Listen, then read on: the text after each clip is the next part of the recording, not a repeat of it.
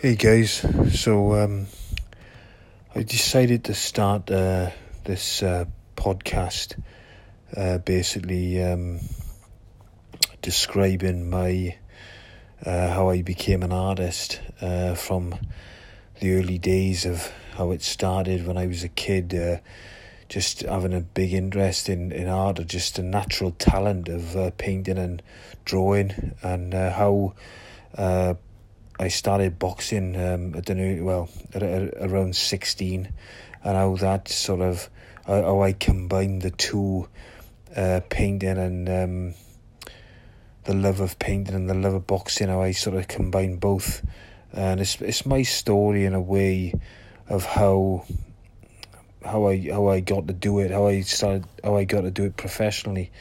Obviously, the story of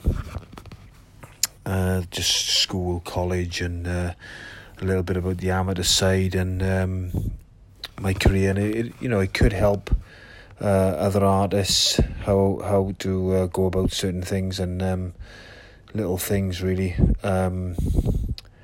It'll be good for some. Some people will enjoy it, others won't. But have a listen, and all the best.